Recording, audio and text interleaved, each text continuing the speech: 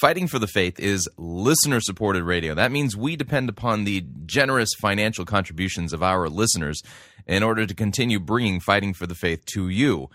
Would you please support Fighting for the Faith financially by joining our crew or sending in a donation to support us financially? You can do so by visiting our website, fightingforthefaith.com. Click on the Join Our Crew button. That's a mere $6.95 a month.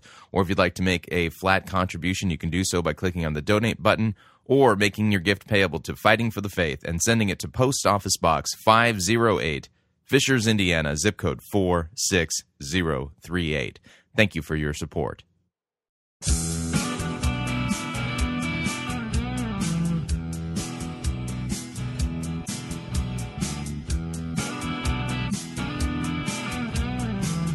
It's time for another edition of Fighting for the Faith, Friday, September 2nd, 2011.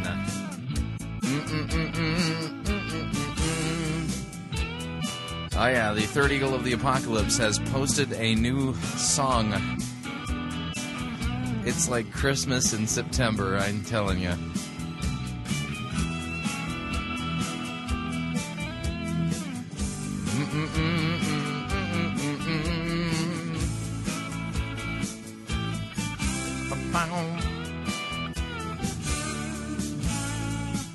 Thank you for tuning in. You're listening to Fighting for the Faith. My name is Chris Rosebrough, and I am your servant in Jesus Christ, and this is the program that dishes up a daily dose of biblical discernment, the goal of which, help you to think biblically, help you to think critically, and help you compare what people are saying in the name of God to the Word of God. And we try to have a little bit of fun along the way, because if you don't laugh, you're going to cry. I mean, there's so many just absurd things being said about God that I can't believe anybody with at least a junior high education is not capable of the critical thinking skills necessary to realize, wait a second, that doesn't make any sense.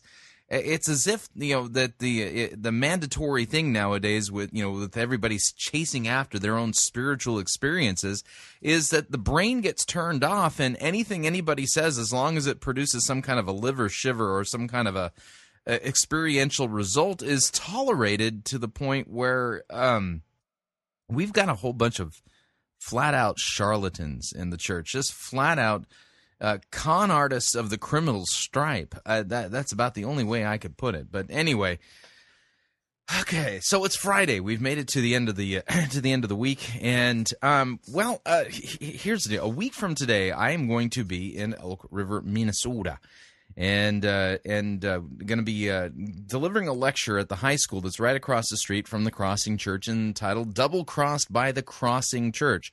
The event starts at 6:30. It's free, and so anybody in the area is welcome to come. And the topic is going to be Eric Dykstra. I'm going to basically answer the question: has Eric Dykstra really received a vision from God to do church the way he's doing it for the unchurched, or does he fall under the biblical category known as false prophet? And I will be providing the biblical evidence as well as the evidence from what Dykstra is teaching from his stage there at the crossing, but the goal, I want you all to know this, that the goal of this event is kind of twofold. The primary goal is that Eric Dykstra will repent. He's a false prophet and he's a false teacher. He twists the Bible. He doesn't know how to rightly handle it. That he would repent and be forgiven. That is the primary goal.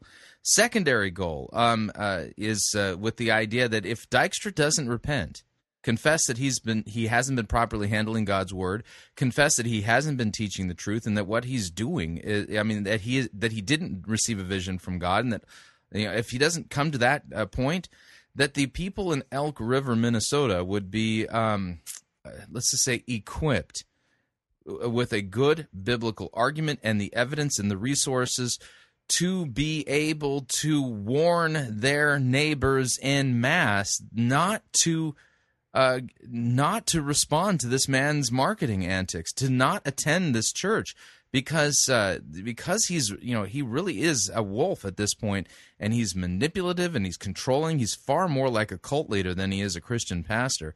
That that the folks there in Elk River, Minnesota, would love their neighbors enough to not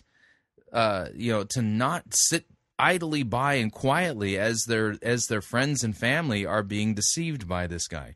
So please be praying, to those ends as we get ready for next week. So let me tell you about the schedule for next week. Next week, Monday is Labor Day, and I will be taking the day off to spend with my family. So there will be a best of on Monday, Labor Day, and then there will be new editions of Fighting for the Faith Tuesday through Friday. Friday we will do our light edition. I'll record that ahead of time so that there's something in the hopper for the program on Friday. So.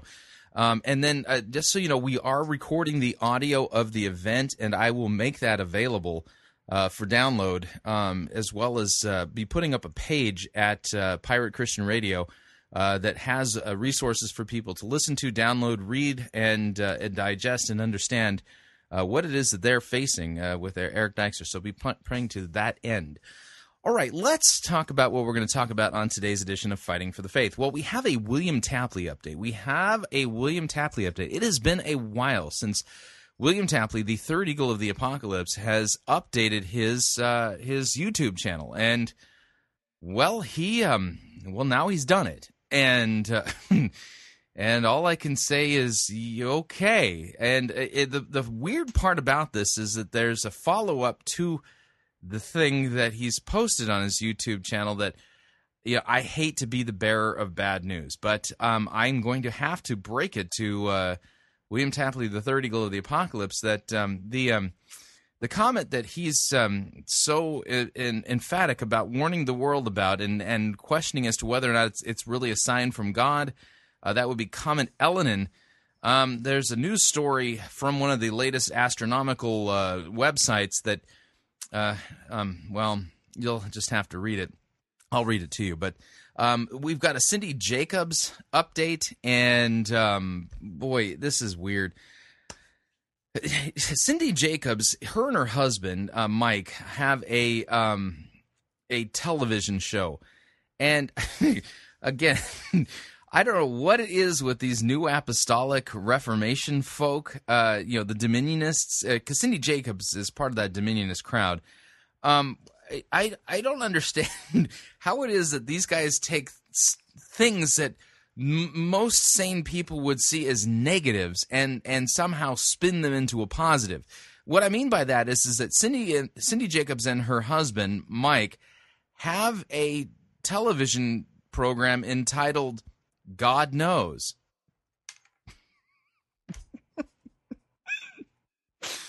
You just can't make this stuff up. It's God Knows. So that's the name of their television program. Because here's the deal. I mean, the way I was brought up, the phrase "God knows" is that's kind of negative. It's pejorative. It's not something you say as a positive thing. And so I think that's just an appropriate name for Cindy Jacobs' television program, because God only knows what on earth she's talking about.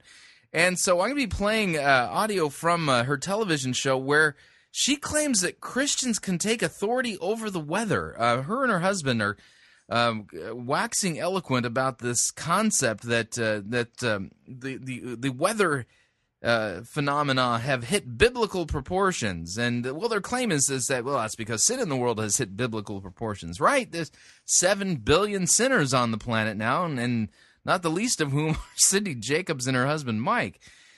Anyway, so we're going to be listening to that. Cindy Jacobs also has received a word from God about a possible nuclear disaster in the United States.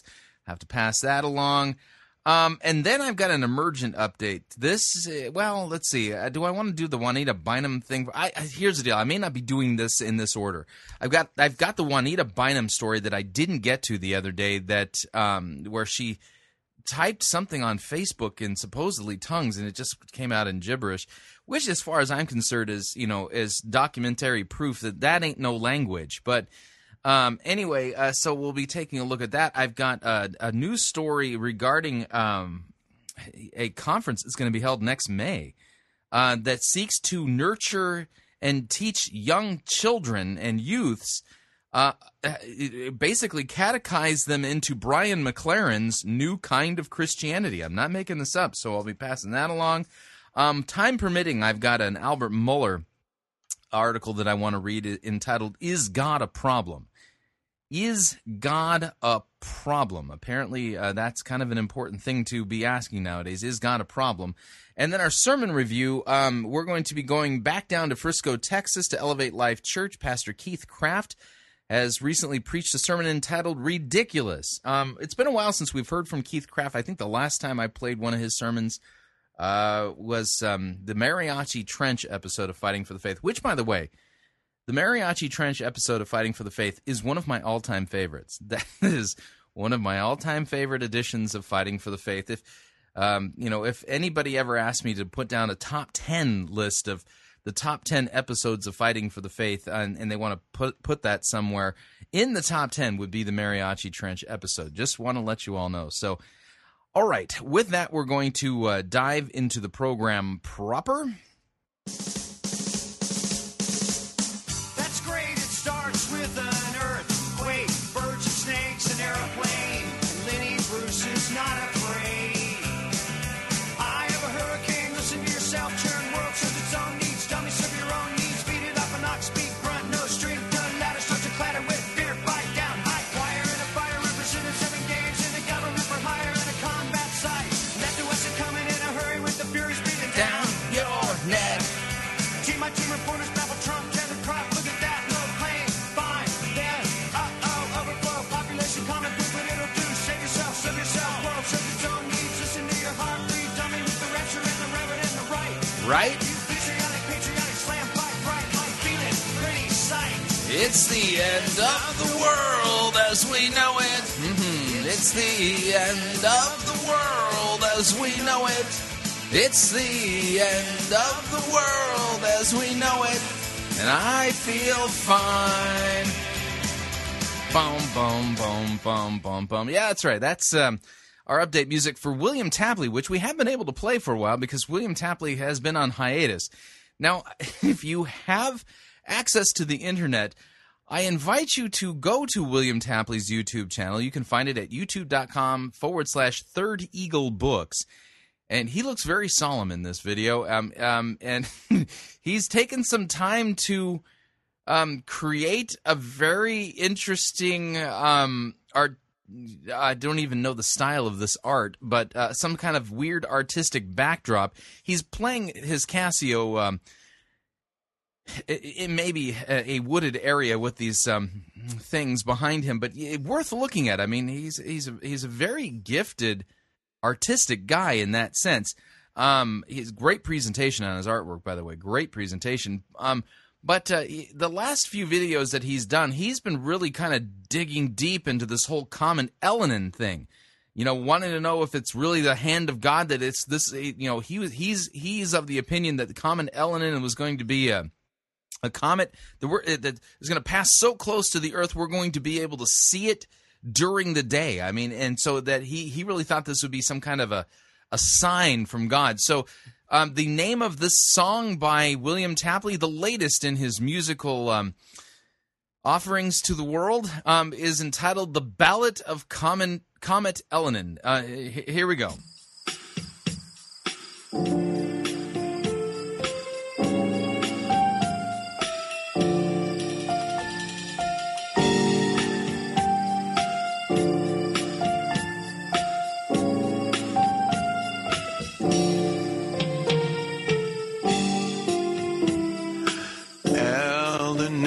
Are you foe or friend or a sign from God that we're near the end? Elenin, you're the wrath of God. If we don't repent, we'll be hammered hard. Elenin is the wrath of God, and if we don't repent, we're going to be hammered hard by Comet Elenin. Scripture says that the kings will hide, but the ones who are saved will be Jesus' bride. Rich elite hope to hide in caves. Read your Bible, friend, they will not be saved. Rich and strong kings and slaves try to hide in their dumb caves. We must get right with God. Elenin, you are not a fraud. Now, on his previous videos, he made a big deal about the fact that major news outlets hadn't been covering this important prophetic story, and so, it's true, by the way. Elenin is definitely not a fraud. It's a comet was supposed to come close to the planet. But let me continue with this very somber ballad of Comet Elenin.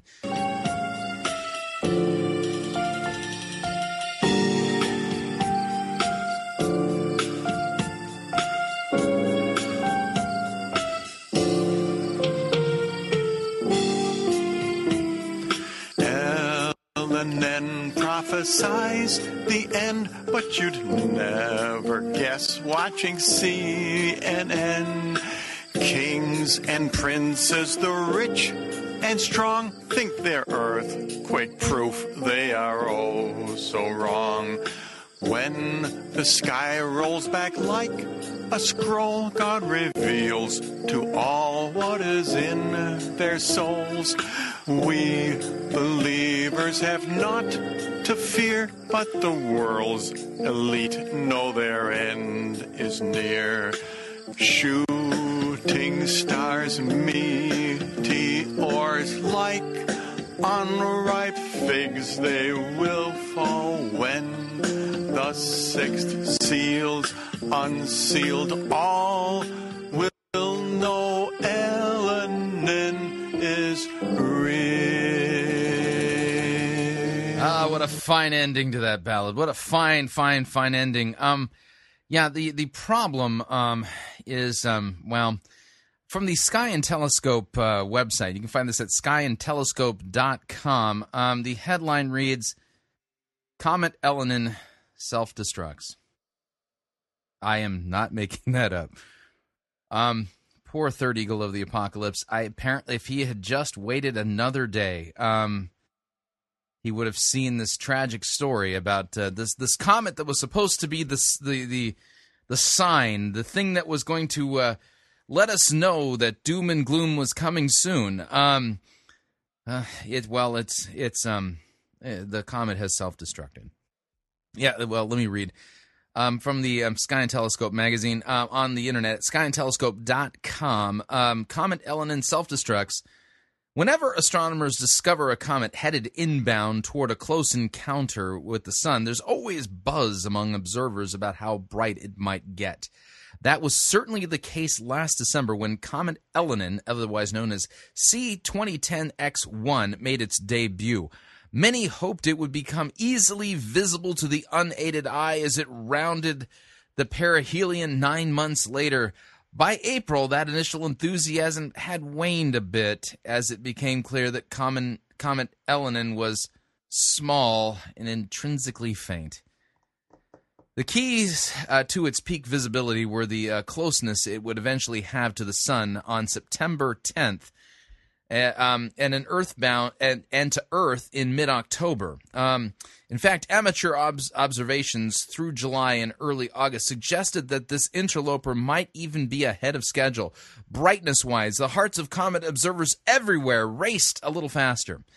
Now all bets are off. Within the past week, the comet's brightness has declined by 50%, dropping a half magnitude between August 19th and 20th. And according to Australian observer Michael Mattiazzo, the comet's current location in the western Virgo makes it virtually unobservable from the northern latitudes. Worse, images show Comet Elenin's bright core becoming elongated and diffuse.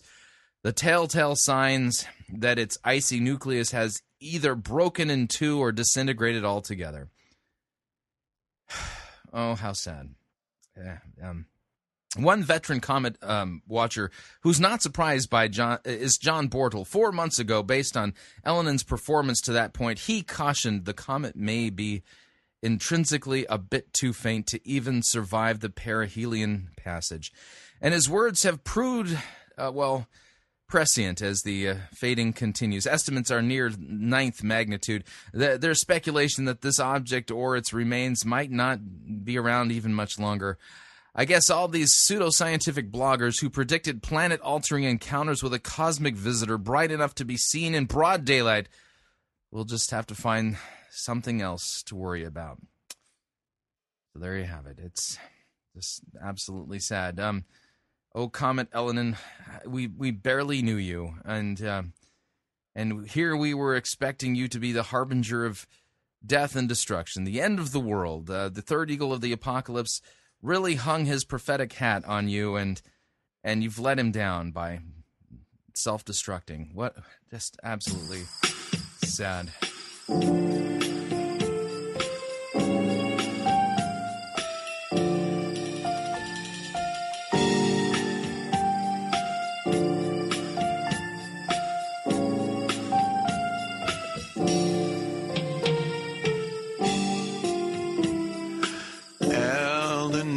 Are you foe or friend or a sign from God that we're near the end? We'll never know now that Elenin has self-destructed. If you'd like to email me regarding anything you've heard on this edition or any previous editions of Fighting for the Faith, you can do so. My email address, talkback@fightingforthefaith.com, or you can ask to be my friend on Facebook. It's facebook.com/Pirate Christian. Or you can follow me on Twitter. My name there, Pirate Christian. We'll be right back. Rich, elite, hope to hide in caves. Read your Bible, friend. They will not be saved. Rich and strong kings and slaves try to hide in their dumb caves. We must get right. Unless your righteousness surpasses that of Rick Warren, you cannot be saved. You're listening to Fighting for the Faith. Pirate Christian Radio Theater presents Death of a Salesman. Are ye a salesman? Why, yes, I am. Can I interest you in some...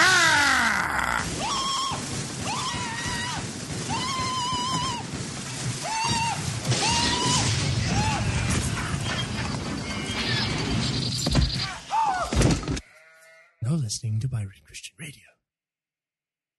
If your church's praise band plays songs that worship you rather than God,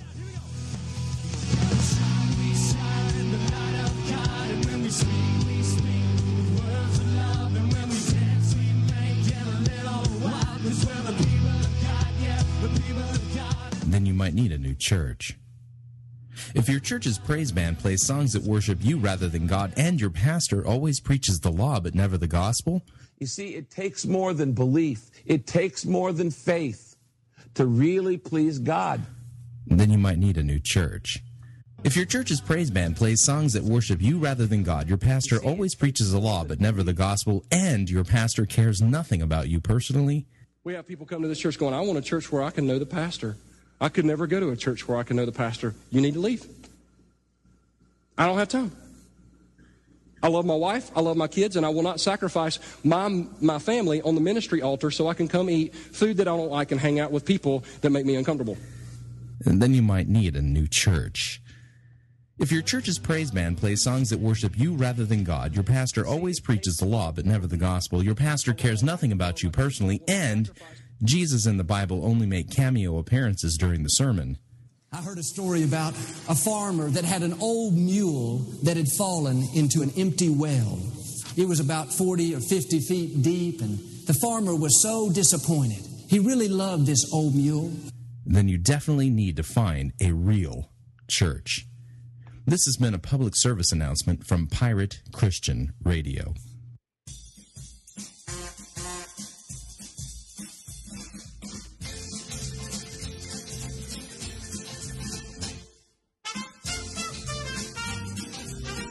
Keep more of your money in your pocket. Hi, Chris Roseborough here. If you're planning to travel anytime in the near future, then don't pay more for airfare, hotel rooms, or rental cars than you need to. Longtime Pirate Christian Radio featured advertiser Cheap O Air can save you a Tijuana taxi load of money on all of your travel needs. Plus, Cheap O Air has a seasonal promotional code for all of our listeners that will save you an additional $10 off of Cheap O Air's already low prices.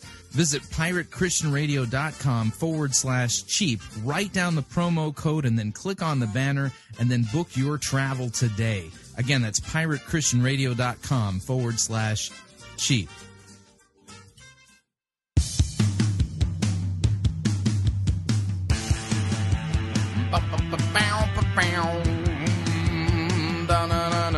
All right, we're back. Oh, man. Poor William Tapley. Warning, if you think God's told you that you're the co-prophet of the end times, yeah, go see a pastor and have that thing exorcised. Yeah, you don't want to be listening to that voice. Just a reminder, Fighting for the Faith is listener-supported radio. That means we depend upon you, your generous gifts, financial contributions, in order to continue to bring Fighting for the Faith to you as well as to the world.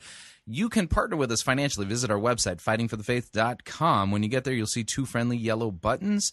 That's right, they're friendly and they're yellow. One says donate. Yeah, this is join our crew. The join our crew button.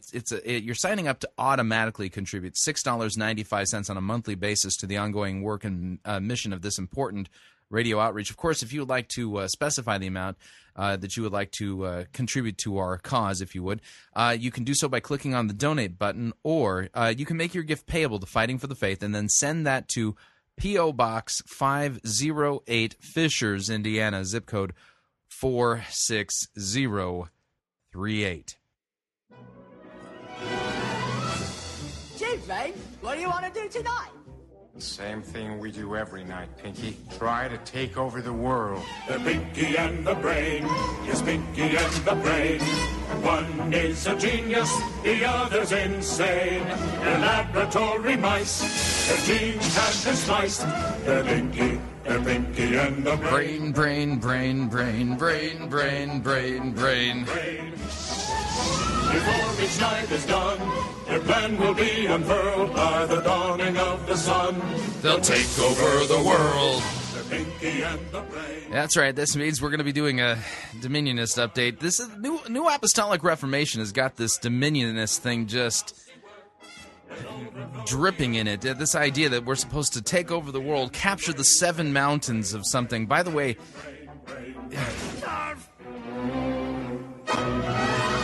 as I pointed out on yesterday's edition of Fighting for the Faith, the 7 mountains is not a favorable biblical imagery. These folks in the New Apostolic Reformation have got to learn that there's certain images that are bad, and there are certain images that are good. There's certain symbols that represent Christ and certain symbols that represent, well, the devil. And the 7 mountains, yeah, that's not good. No, that's the sign of like false religion, the devil, the whore of Babylon, things like that. In fact, kind of as a bonus here, I'm going to be playing some of Cindy Jacobs and her husband waxing eloquent, saying that Christians can take authority over the weather. That's all part of this Dominionist thing. But Rick Joyner apparently is all bent out of shape because he's concerned that Muslims are trying to capture the 7 mountains. Yeah, listen in. Here. There were 20,000 Bolsheviks that took over Russia. Yeah. A nation of millions. Bolshevik means minority. And they thought one of their greatest advantages was to be thought of for a long time so small they couldn't do anything.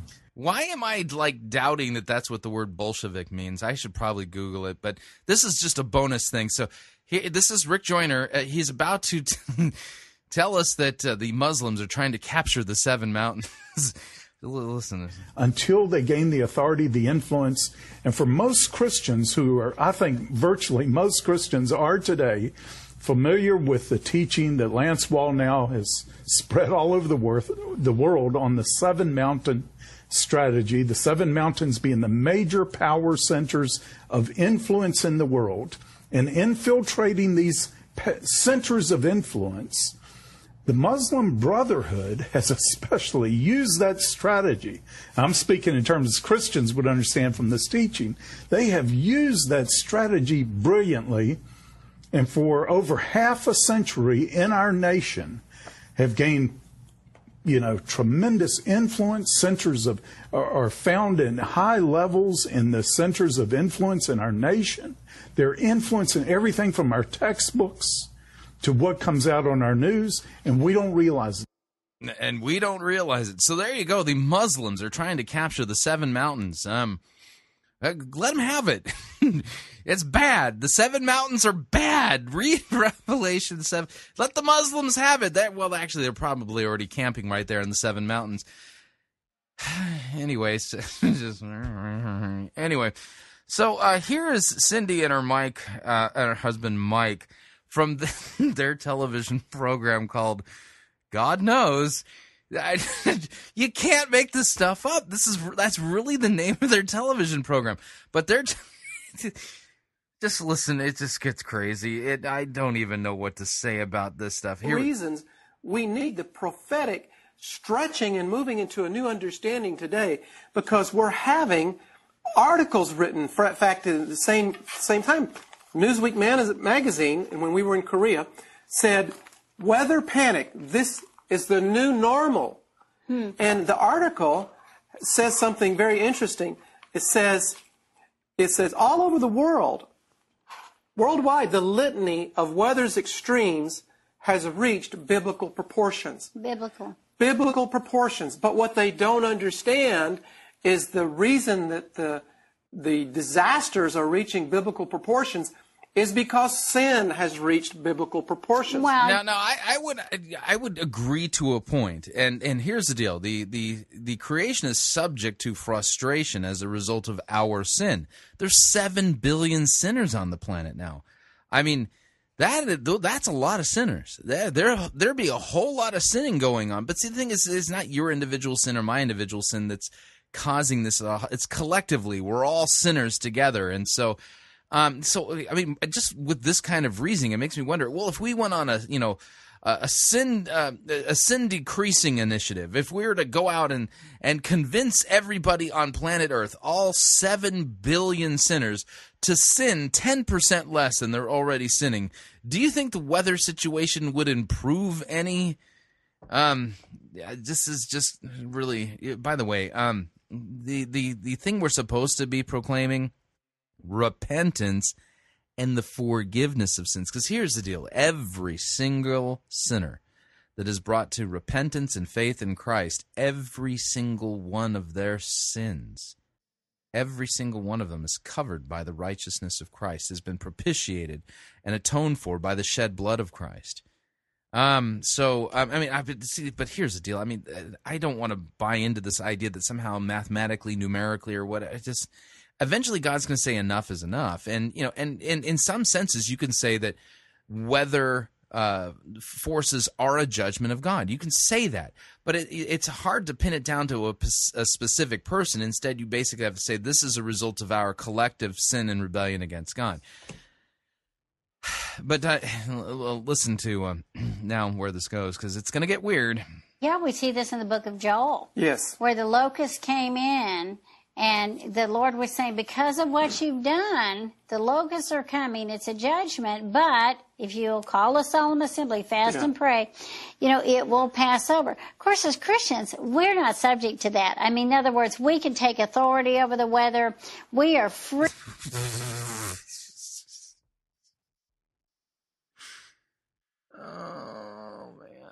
We could take authority over the weather. So here's the deal: if God's sending a judgmental, a judgment weather event to your neck of the woods, for instance, apparently Christians, while the Joplin tornado was going on earlier this year, could have just walked right outside and taken authority over that tornado and made sure to send it to their neighbor's house and have it skip over theirs. Seriously, Christians can take authority over the weather. You got any verses for that, Cindy? I mean, every time this woman opens her mouth, God knows what on earth she's talking about. And by the way, that's the name of her program, God Knows. How is it that somebody that's this dense, that this is this biblically illiterate and obtuse, gets a television program? And I mean, I'm beginning to think that Cindy Jacobs and her husband are a judgment from God against the United States and the world for their sin. That's kind of what I'm thinking. Anyway, and then also as a just throw it in as a bonus. Apparently, the Cindy Jacobs has heard that the United States is due for a nuclear type meltdown, reactor meltdown, just like Japan had. Yeah. Here, listen. I had a word about America when I was watching Japan, that the thing that happened there was going to try to happen here in some kind of... The thing that happened there was going to try to happen here. What kind of language is that? So, the thing that happened there, the cataclysmic 9-point-something earthquake and tsunami/nuclear meltdown afterwards and all, it's going to try to happen here. So, just want to let you know, it's trying to happen here, according to her. What does this language even mean? We continue. I think that would happen if we keep trying to divide Israel, if we keep, the kind of stuff we've been doing, that there would be nuclear. Why would we want to... I just don't think she's heard from God. I just don't think she's heard anything from God. Not a word. Because the thing that happened in Japan is going to try to happen here, and and it's going to be nuclear. Somebody take away her microphone, please. All right, moving along.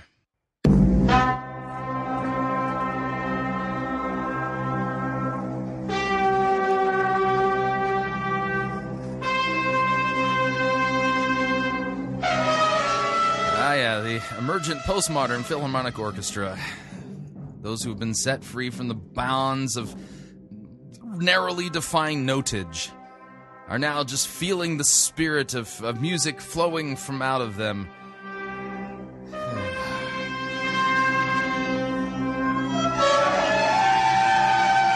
yes. Don't you feel closer to God after hearing that?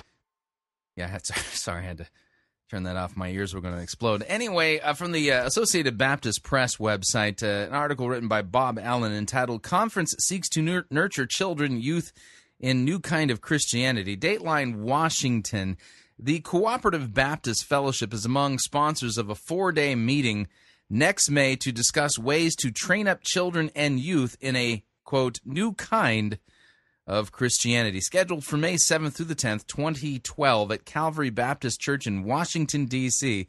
The Children, Youth, and a New Kind of Christianity Conference will bring leaders, ministers, volunteers, parents, and students together for dialogue, for a conversation, apparently, about the spiritual formation of children and youth in the emergent or missional church.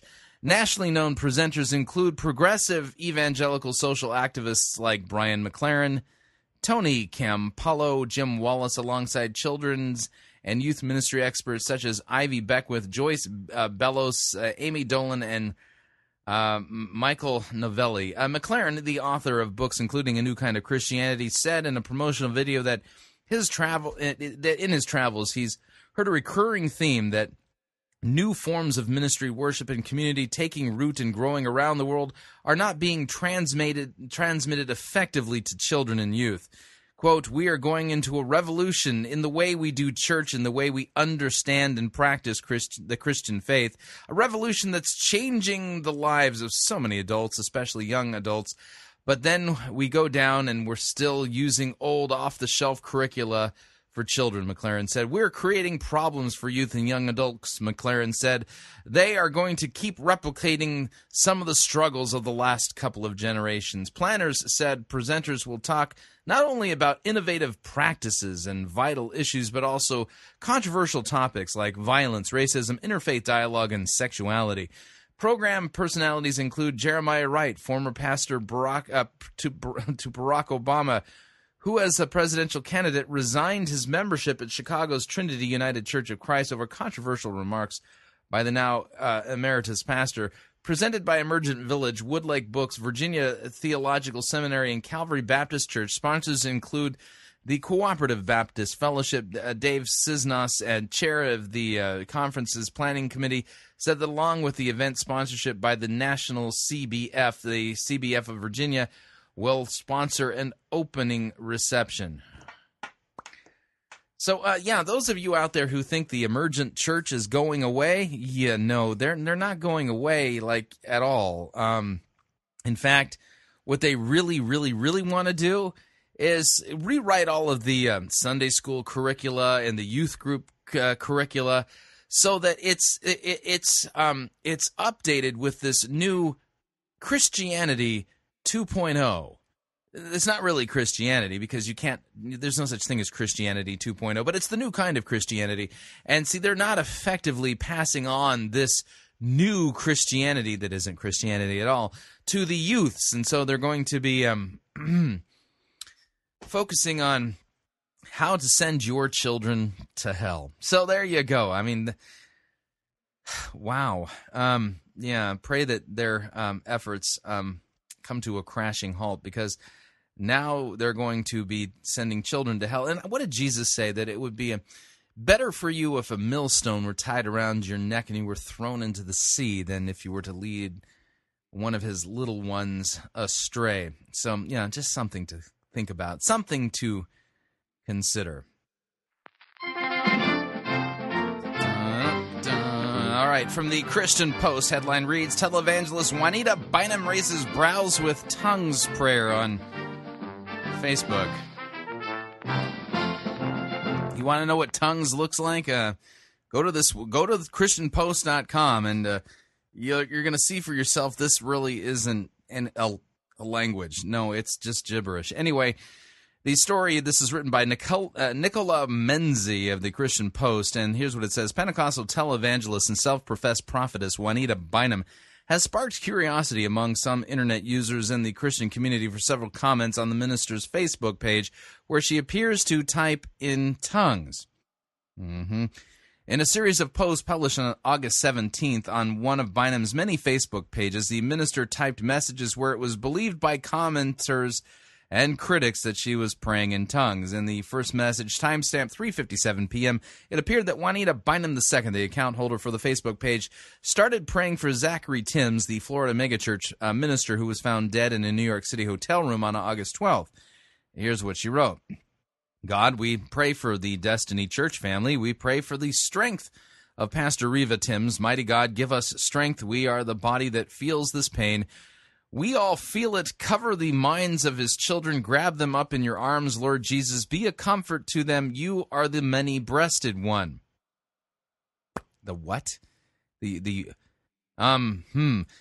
Seems like Juanita Bynum is confusing Jesus with the Greek deity Artemis. Artemis was the of the Ephesians, by the way. Artemis of the Ephesians. She had one of the seven wonders of the ancient world, a temple built to her in the city of Ephesus.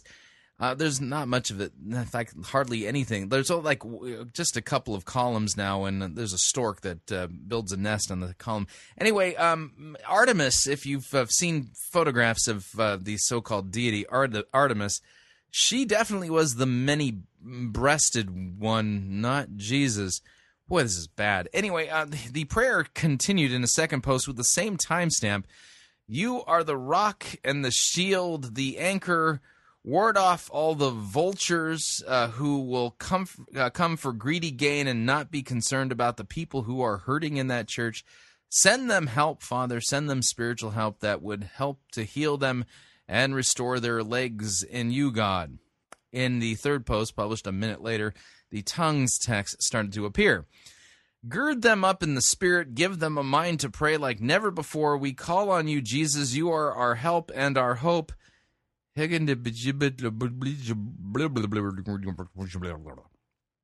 are our hope. You, God, are our help and our hope. Our hope is in you, Father, our strength for such a time as this.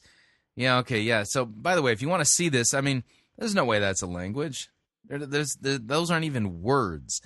Anyway, several prayer posts with intelligible spellings continued to appear, and visitors to Bynum's Facebook page began questioning the text. Bynum's prayer post soon caught the attention of the media, with one reporter at a spirituality and faith website speculating that the minister was communicating in tongues. On one prayer post, Visitor Cindy McCraw commented expressing her agreement. "I believe it's tongues, the Holy Spirit. It's called praying in the Spirit," McCraw wrote. No, that's not praying in the Spirit. That's just gibberish. And another visitor to the page expressed disbelief. "Are you typing in tongues, or are my eyes playing tricks on me?" questioned Damita Stargell. Since the prayer posts have appeared, visitors have been debating whether it was possible for a Christian to write or type in tongues, since the Bible only depicts those inspired by the Holy Spirit speaking in tongues. Yeah, and actually, tongues is a gift to speak a language that you didn't grow up with, you didn't know. So for me, if God were to give me the gift of tongues, then maybe I could simulcast in Spanish, but it would actually be a legitimate language. Anyway, here's quote: "I'm not sure about typing in tongues, guys. Keep praying though, but let's not type in tongues. That's not even biblical," wrote Jeremiah Givens, adding the hashtag quote "all in love," and at the end of his comment. Other visitors to Bynum's Facebook page were calling for the inexplicable text to be translated and for Pentecostal minister to address the speculation that she was typing in tongues. Well, there you go. I mean, if she was really, truly exercising the gift of tongues, it's absolutely biblical to demand that she give a translation of the tongues or interpret it, because that's what the Bible says. Anyway, one guy said, "God did not tell her to type in tongues. I think every sane spiritual person knows this to be true. An explanation/interpretation should really be made in order for the confusion and ruckus to cease," wrote Kishka Lori Penna. Penna continued, "Dr. Bynum, I think you should defend yourself. If the Spirit fell so hard on you that you lost control of your typing, just say so. Too many people are being led astray in false teaching and doctrine in a time when pure and sincere relationship with our Heavenly Father is necessary, and I'm saddened by all these posts." The Christian Post called Dr. Juanita Bynum Ministries Tuesday and asked for a comment regarding the controversial prayer post. A message was taken, but Christian Post was informed by a receptionist that it was unclear if anyone had intended to return the call. Bynum's prayer posts have attracted more than 2,000 likes and hundreds of supporting comments. On the Dr. Juanita Bynum Ministries website, the minister is described as an international empowerment lecturer, recording artist, author, conference host, and entrepreneur. Bynum's, whose ministry is based in Atlanta, Georgia, gained the attention of the mainstream media in 2007 when her then-husband Thomas Weeks III pleaded guilty to physically assaulting her in a hotel parking lot.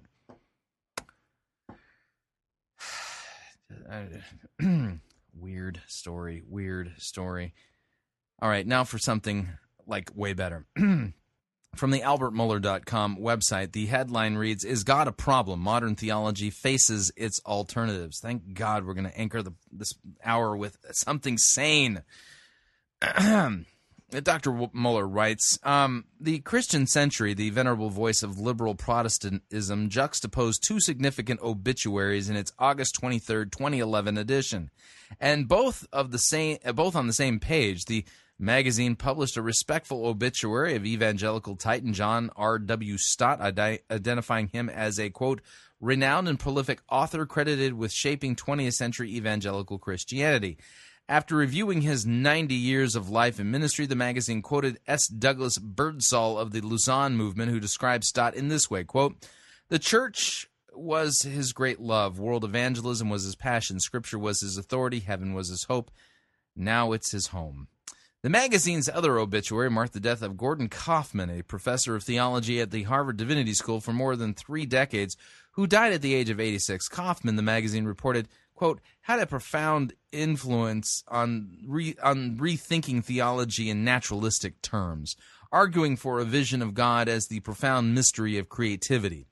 Kaufman influenced generations of liberal theologians through his writings and teaching, serving as the president of both the American Theological Society and the American Academy of Religion.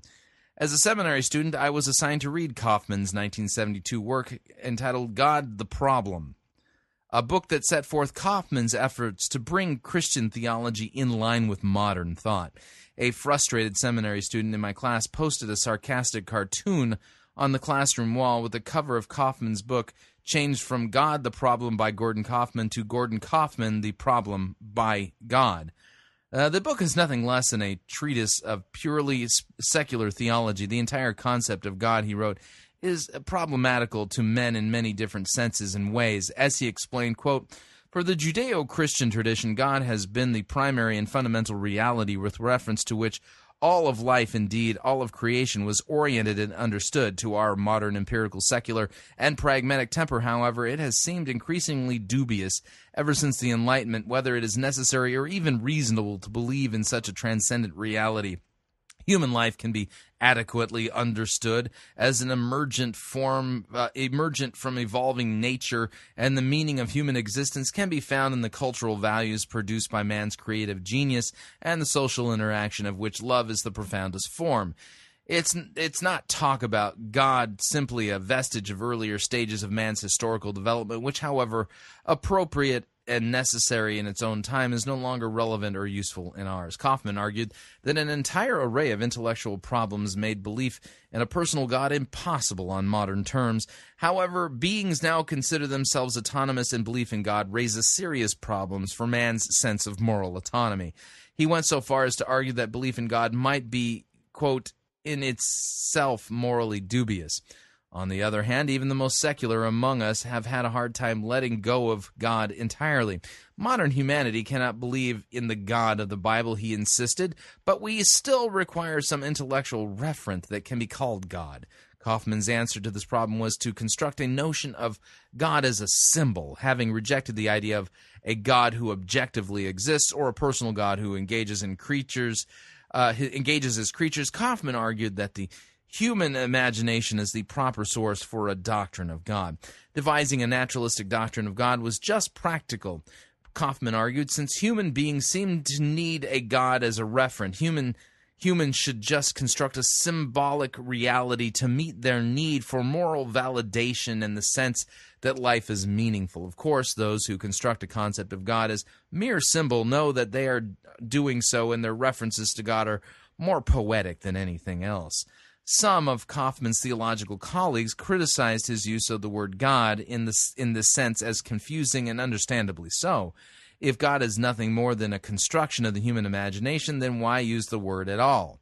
In one of his latest books, God, Mystery, Diversity, Kaufman took a shot at conservative Christian theologians. Here's what he said: "Conservatives may still wish to maintain that it is possible and necessary to give an authoritative and binding definition of Christian beliefs and praxis, and that theologians should proceed on that basis, but such positions express a kind of romanticism about how things used to be. History has moved Christian faith beyond that sort of possibility. Willy-nilly theologies, alert to their own historical situatedness, can no longer proceed easily on such assumptions. Theologians can no longer take it for granted that there is a fixed body of beliefs simply to be interpreted and explained. On the contrary, a major task for theologians today is to ascertain just what beliefs and concepts inherited from tradition are still viable, and to determine in what ways they should be reconstructed so they will continue to serve human intellectual and religious needs." Oh, man, talk about hubris. Dr. Muller continues. He says, "This is where the revisionist methodology of the liberal theology inevitably leads. Doctrines are no longer considered to be true statements of fact, but only reflections of human intellectual and religious needs. Since these needs are supposedly changing over time, doctrines must change as well. God is just a symbol, and doctrines are symbolic as well." In their own ways, Gordon Kaufman and John Stott represent the stark alternatives that face the Christian theologian today. Will we either embrace a theology established upon the knowledge of the self-revealing God of the Bible, or will we see theology as a project to be developed by the human imagination? We will choose between the affirmation of the triune God of the Bible or the claim that God is merely a symbol. In other words, the obituaries of Gordon Kaufman and John Stott represent more than footnotes in Christian history. These were men who represented two very different and irreconcilable understandings of God, theology, and the Christian faith. Their obituaries may have been published side by side, but in the truest sense, Gordon Kaufman and John Stott were never, ever on the same page. Brilliant. Yeah, that's right. And folks, liberal theology is absolutely demonic. That's the most charitable thing I could say about it. If you really think that Christian theology is some kind of a project that needs to be updated and revised with every subsequent generation that continues on this planet, then you've got another thing coming. Because Jesus Christ himself said to go and make disciples of all nations, baptizing them in the name of the Father, Son, and the Holy Spirit, and teaching them all that I have commanded you, and lo, I am with you always, even to the end of the age. What God has revealed in the Scriptures, the Christian faith, the doctrines and theology of the Christian religion have been revealed once for all. The faith once for all delivered to the saints.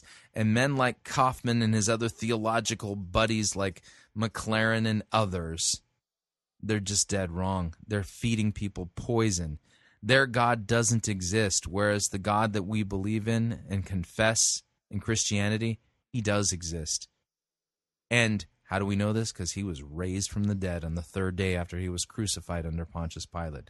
Liberal theology is a cesspool. Liberal theology is a pipe dream. Liberal theology has its origin in the imagination and minds of human beings, not in what God has revealed about himself in actual human history. You can take that one to the bank. All right, we are up on our second break. If you would like to email me regarding anything you've heard on this edition or any previous editions of Fighting for the Faith, you can do so. My email address, talkback@fightingforthefaith.com, or you can ask to be my friend on Facebook. It's facebook.com/Pirate Christian, or you can follow me on Twitter. My name there, Pirate Christian. We'll be right back.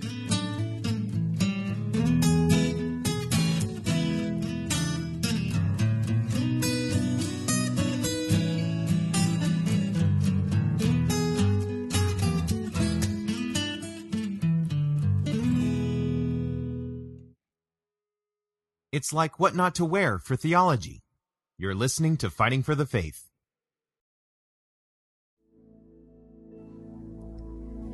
This is the air I breathe. This is the air I breathe.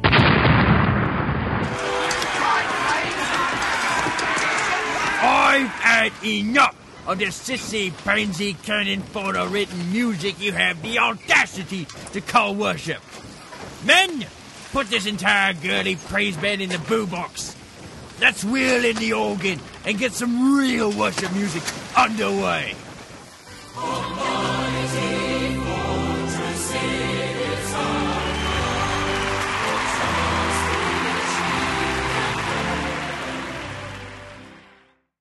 Ye be listening to Pirate Christian Radio.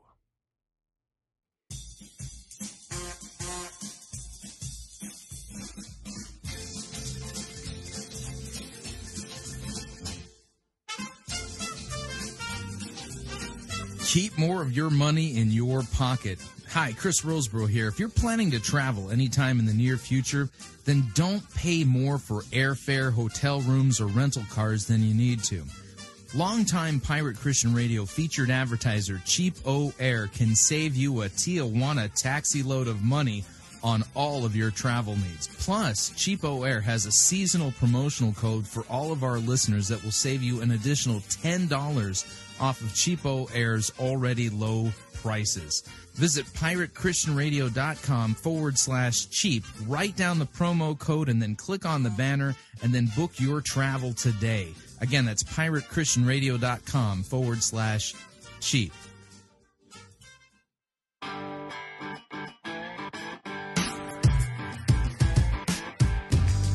All right, we're back. Hour number 2 of Fighting for the Faith on this Friday afternoon.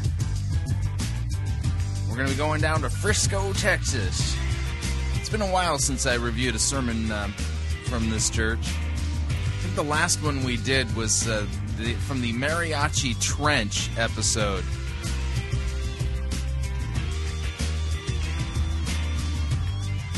Let's cue up the music first.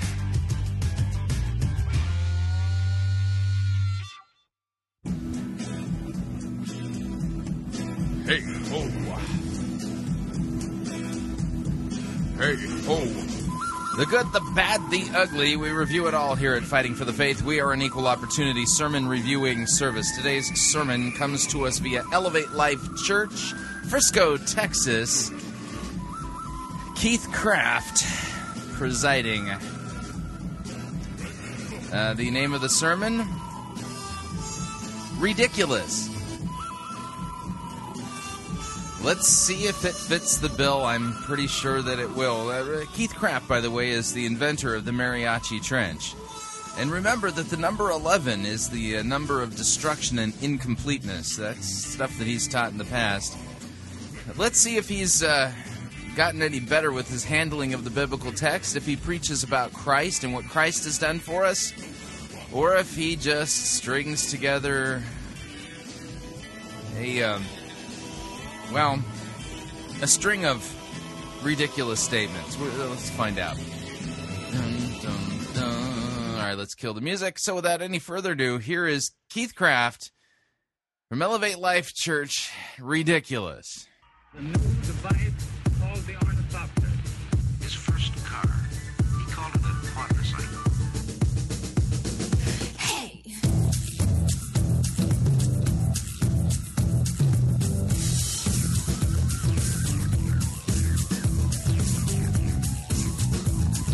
Not sure what the music has to do with the sermon, but it's part of it, so. That's ridiculous. Doing the white man overbite.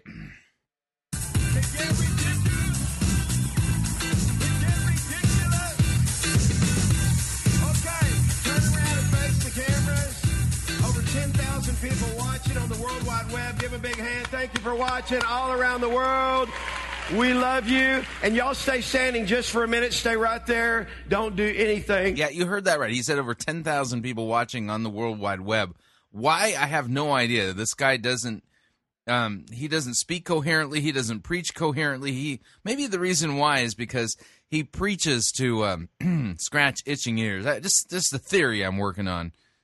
I got to go do something. Hang on one second. Hold on, I'll be back. Hang on just a second. Hey, y'all. Hi. Thank you, thank you, thank you. Now, they're standing up in there. Come on, y'all. You got to stand up, get a little energy going here. Thank y'all for being here. We love you very much. Okay, I'm coming back. I thought I was going to preach from the lobby, but they weren't excited enough, so all right. Okay, hey, love somebody, hug somebody, kiss somebody if it's appropriate. Woo! Is anybody ready to get ridiculous? No.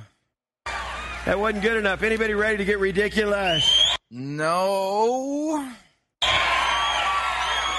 Okay, let's start with a couple of pictures. Take a look at this. This is 23 years ago. That's Tad Tomaseski. The totally awesome... Must be family photo album time rather than preaching from the Bible time. Okay. Dude, you ever heard of Max Headroom? That was him. Got barbell in one hand and Dr. Pepper in the other hand, which he never has drank in his whole life.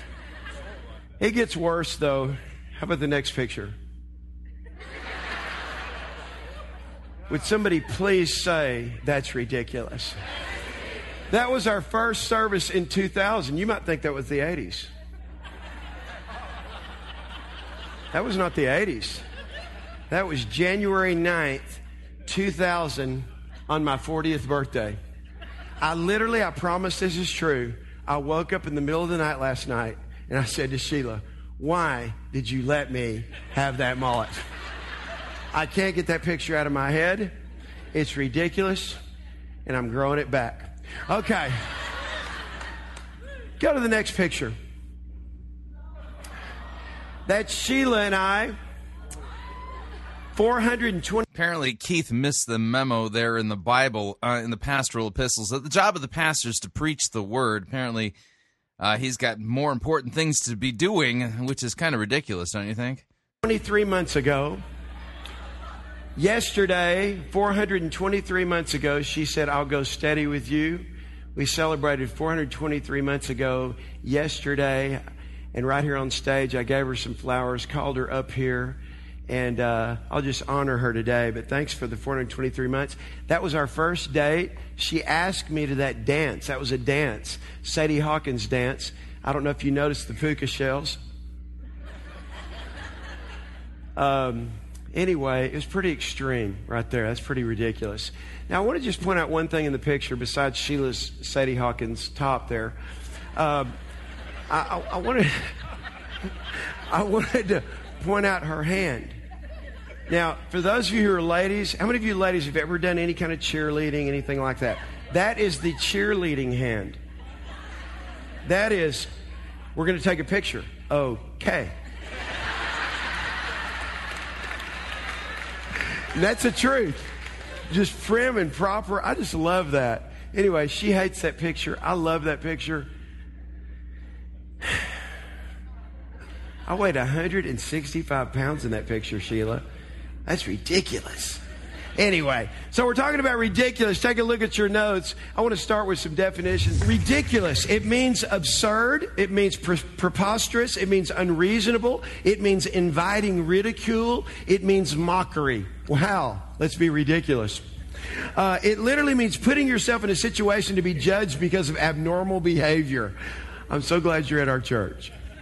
I mean, nobody in their right mind wants to be ridiculed. Nobody, I mean, that's even, we're talking about going back to school. That's one of the greatest fears when you go to school is you don't want to stand out so that people will ridicule you. That would be ridiculous. But that is the Webster's definition for ridiculous. But I couldn't stop there because I knew what I meant by ridiculous, and I knew what I felt like God gave me a word as it being a ridiculous word. I felt like God gave me a word. Apparently the word was ridiculous. Why would God give him a word when we have the Bible? Isn't his job to preach the word as it's been handed down to us? Word. And so I went to the Urban Dictionary. It gets better. Something that is unbelievable in way, shape, or form, an event worthy of memory. Everybody say ridiculous. And then, since in our church, and here's what I want to tell you, we have preschool here. How many in our preschool? 250 students? 200. We now have a charter school sanctioned by the Texas State Board of Education that will start here tomorrow. A public school on our facility. We'll have 250 students. So we'll have 200 preschoolers, 250 students that are elementary age up to 4th grade. Is that right? We have our leadership college now. This is all on campus.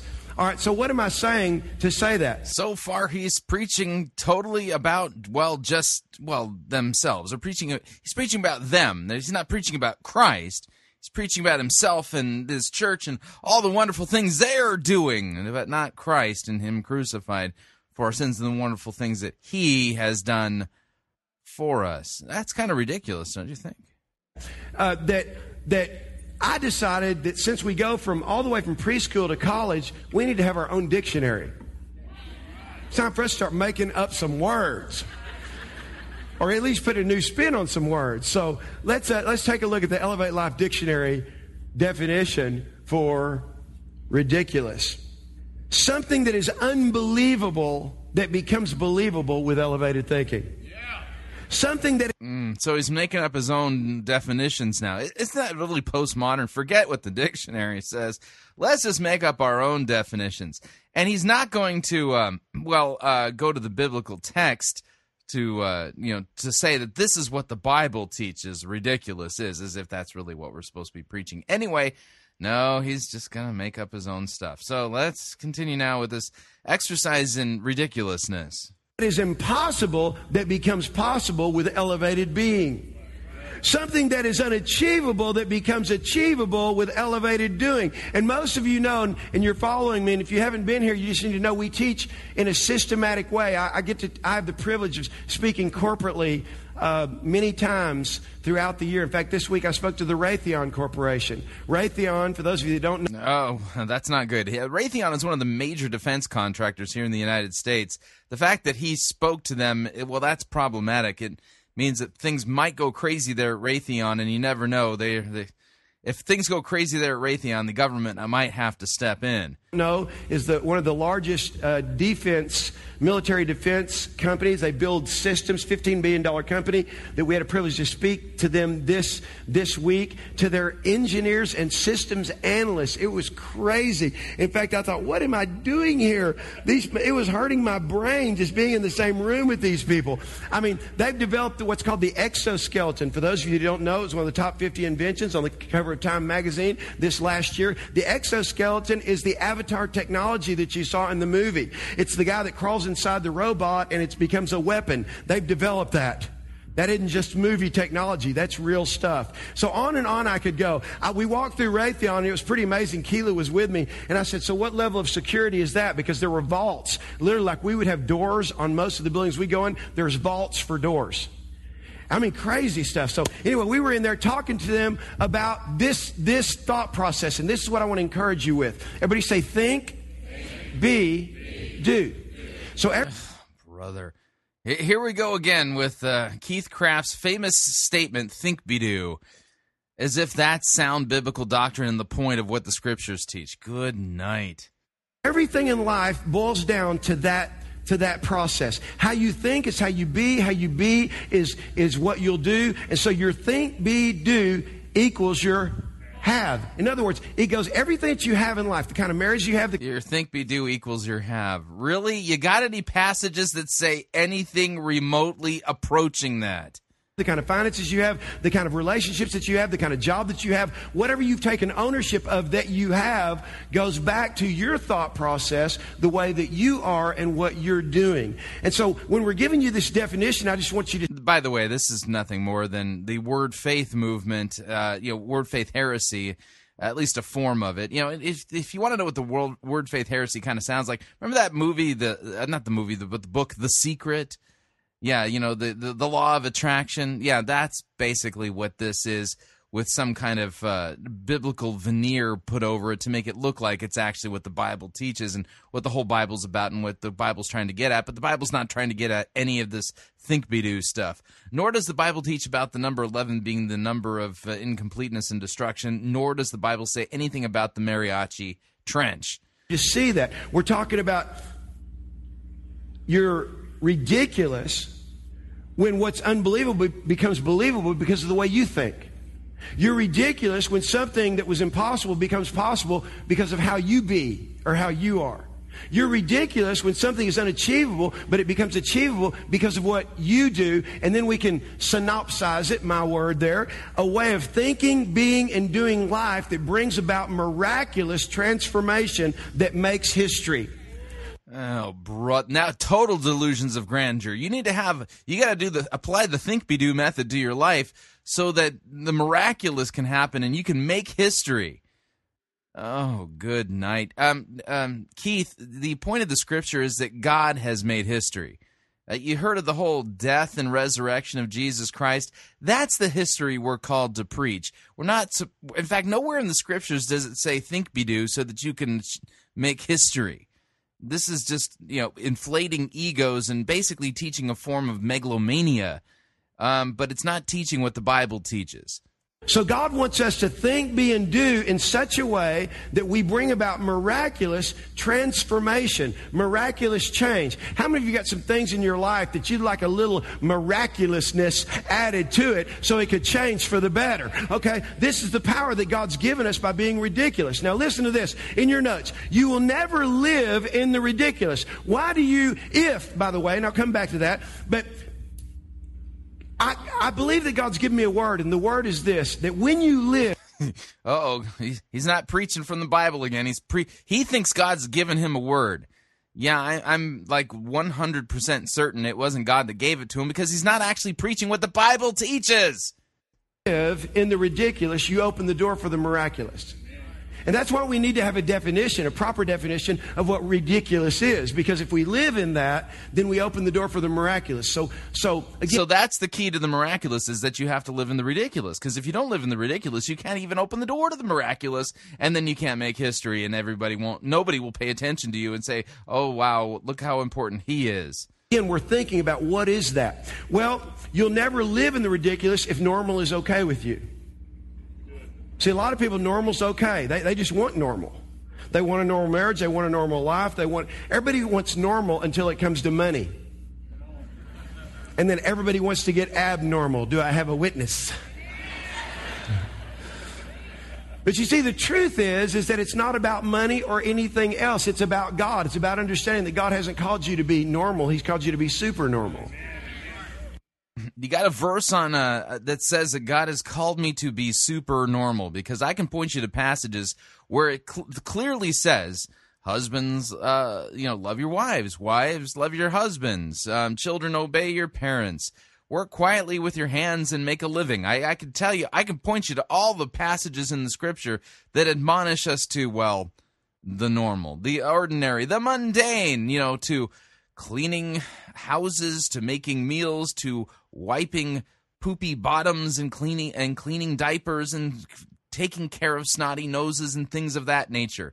The standard mundane stuff. Work quietly with your hands, make a living, provide for yourself, and a little extra for the poor and the needy. So that seems pretty ordinary to me. I don't see anything in the Scriptures that points us to the think-be-do theology so that we can live in the extraordinary supernatural by being ridiculous. I mean, here he's making just all of these assertions without any biblical passages to support any of them. So you'll never live in the ridiculous if the desire to fit in is stronger than your desire to make a difference. And I would just say that to all the students as you go back to school. Don't desire to fit in, desire to make a difference. And you'll be ridiculous. You'll never live in the ridiculous if you want your life to be risk-free. It's just going to cost you something. No matter what you do, it's going to cost your time, it's going to cost your talent, it's going to cost your treasure, it's going to cost your heart sometimes. It's going to cost you giving your love. It's going to cost you being broken at times. You'll never live in the ridiculous if you're scared of what other people might think. And don't we all struggle with that from time to time? Why do I want to live in the ridiculous? The Bible doesn't tell me to do that. You'll never live in the ridiculous if reaching your God-given potential just seems too hard. You can know that you're living in the ridiculous if, well, in fact, our old friend Jeff Foxworthy would say it like this. You might be living in the ridiculous if you believe in God. So when we say ridiculous, what are we talking about? You might be living in the ridiculous if you believe in God in this world today.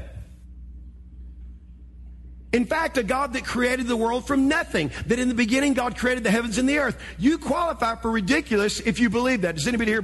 By the way, I believe that. I believe that God created the world, the whole universe, and everything you see. He did it in 6 days, spoken into existence. 6 literal days. That's what I think the Bible teaches, and I think that's what Jesus taught, and I think that's that's why I believe it. But what on earth is he talking about? Now we're just basically, we're going to beat on the creation drum in order to somehow prove that the Bible wants us to be ridiculous? I believe that. In other words, I believe in God. I believe in God in a world that doesn't believe in God. I believe that God created the world from nothing. That's ridiculous. In fact, you might be ridiculous if you don't believe in the eternal static universe or the steady state model theory. You say, what are those? Well, the second is what Einstein believed before he knew better.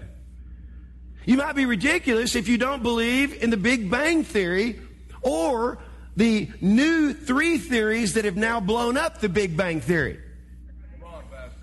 But yet, we're still going to be taught that in our education system. You might be living in the ridiculous if you believe with man things are impossible, but with God all things are possible to them that believe. If that's you, say, I'm ridiculous. Come on, come on. If you believe you didn't evolve from an ape, but you believe you're a son or daughter of God, created in the image of God, supernaturally endowed to do what He does, you might be ridiculous. You might be ridiculous if you believe you are fearfully and wonderfully made. The Bible says in Psalms 139, verse 13 and 14, David said, for you formed my inward parts. You covered me in my mother's womb. I will praise you, for I am fearfully and wonderfully made. I did some etymology. I did some exegesis. I did some Hebrew stuff on that word fearfully, and I find out that it means ridiculous. I am ridiculously and wonderfully made. How awesome is that? You're ridiculously wonderful.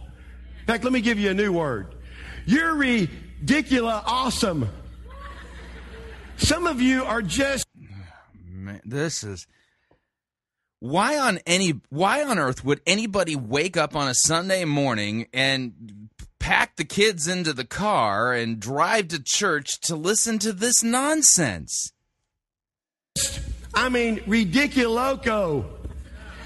Some of you are ridiculitards because of what you believe. Some of y'all have ridiculitis, man. You know what that is? You just live in the ridiculous because you believe God can do anything. God can do everything. Whatever you have need of, God is well able to do it. You just believe that. Why is it that we are ridiculous if we believe that? Well, God is trying to show us some things in the natural, because for everything in the natural, there's always a supernatural correlation. The things... Where'd you get that from? Good night. I mean, the phrase rolling your own theology and smoking it is what's coming to mind here. This guy's rolling his own theology, and I think it may be a hallucinogenic theology. That are unseen are made manifest by the things that are seen. So let's look at some ridiculous human facts. It's on the back of your notes there. The human brain... You plan on getting to the Bible anytime, Keith? Seriously? I mean, here you've got thrown all these slogans out and, you know, ridiculous and ridiculoco and all that kind of stuff. And now we're going to spend time looking at facts regarding humankind. Your job, Pastor Kraft, is to preach the word. Stop talking about yourself and stop, John, just to hear your own voice, and open up God's word and actually read it and teach what it really says. I don't think you're capable of it, which is kind of ridiculous. Don't you think that somebody would tolerate this guy as their pastor when he clearly doesn't even meet even the remotest qualifications to be a pastor, considering the fact that the Bible makes it clear that the pastor has to study and show himself approved as a workman who doesn't need to blush with embarrassment, but can rightly handle God's word. Apparently, that little, part of the job requirement wasn't considered when Keith Kraft became a pastor. Cell, everybody say cell. Can hold 5 times as much information as an Encyclopedia Britannica or any other encyclopedia for that matter. Scientists have yet to settle on a definitive amount, but the storage capacity of the brain in electronic terms is thought to be between 3 or even 1,000 terabytes. Let's put that in perspective. The National Archives of Britain, containing over 900 years of history, only takes 70 terabytes, making your brain's memory power ridiculoco.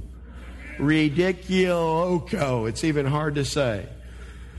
One human hair can support, just one hair, up to 3.5 ounces.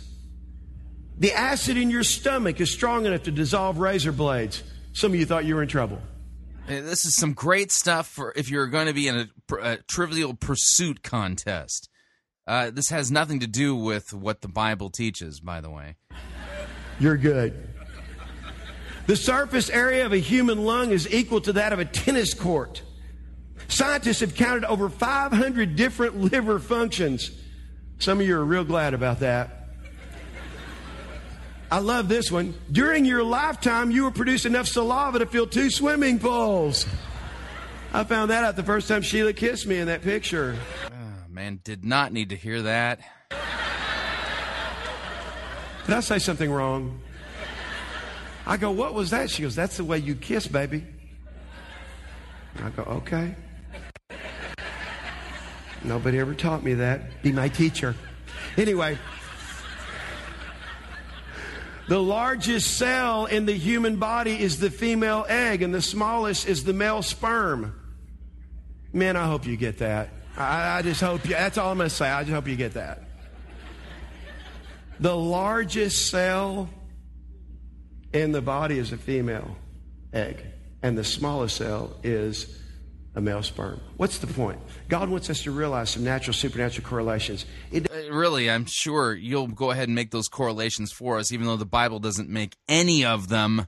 It doesn't matter how big something is or how small something is. When God gets involved, there's miraculous results. That's the bottom line. That's the bottom line.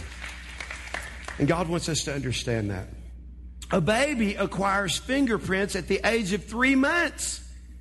Fingerprints are one of the first things to fully develop and one of the last things to disappear after death. And I've taught you this over and over.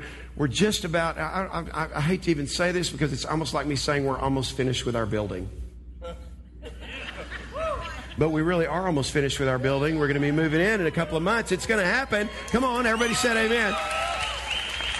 But we got a call from my literary agent this week in my 1% Factor book. It's almost, we're almost there. We just got to... Keith Craft has a literary agent? Good night. Could you imagine having to edit what this guy writes? Good. I mean, oh, man. Person probably deserves a Purple Heart. To change a few more things. That's after 7 changes. So I've been teaching you this, though, that you have a fingerprint that nobody else has, to leave an imprint that nobody else can leave. Nobody in the history of the world has ever had your fingerprint, and nobody in the future ever will. God is literally marked. Yeah, that's not exactly comforting, since the primary use of fingerprints has to do with identifying people who've committed crimes. You on the end of your hands with His glory. He stamped you with His glory. And it's one of the first things to develop and one of the last things to disappear after you die. Isn't that amazing? It's ridiculous. I want to invite you to live in the ridiculous.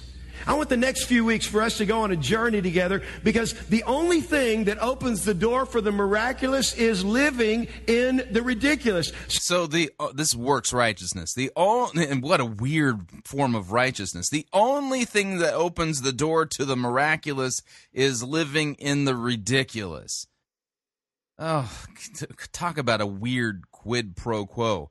So, someone's doing something really ridiculous, and you ask that person, "What are you doing? That's ridiculous." And they go, "Well, I'm trying to open the door to the miraculous. It's what my pastor said I needed to do if I wanted to see a miracle." You want to take that person aside and maybe even take them down to your local mental health clinic and have them examined. Good night. Some people never get a miracle in their life because they're not ridiculous enough. Yes, God. Yes, that's the standard. See, God's just waiting in heaven going, when are these people going to get it through their heads? I'm not going to give them a miracle until they get ridiculous enough. God is well able to do it, but He doesn't just want you to have to need a miracle all the time. If you live in the ridiculous, miracles are just a way of life. And that's my challenge. That's my encouragement to you. What is a miracle? One scientist said a miracle is nothing more than a natural law that hasn't been discovered yet. Recently, in a computer magazine, they posted their word of the day. A miracle is a coincidence where God chooses to remain anonymous. Both of these definitions miss the mark. Here's why. A miracle is an unusual, significant event which requires the working of a supernatural agent called God, the agents of all agents. It's performed for the purpose of authenticating the message of the messenger. Now, I'm going to agree with his definition there. From the biblical perspective, that's correct. Miracles authenticate the message of the messenger, which basically means this. The miracles that the Christian church looks to are not current-day miracles.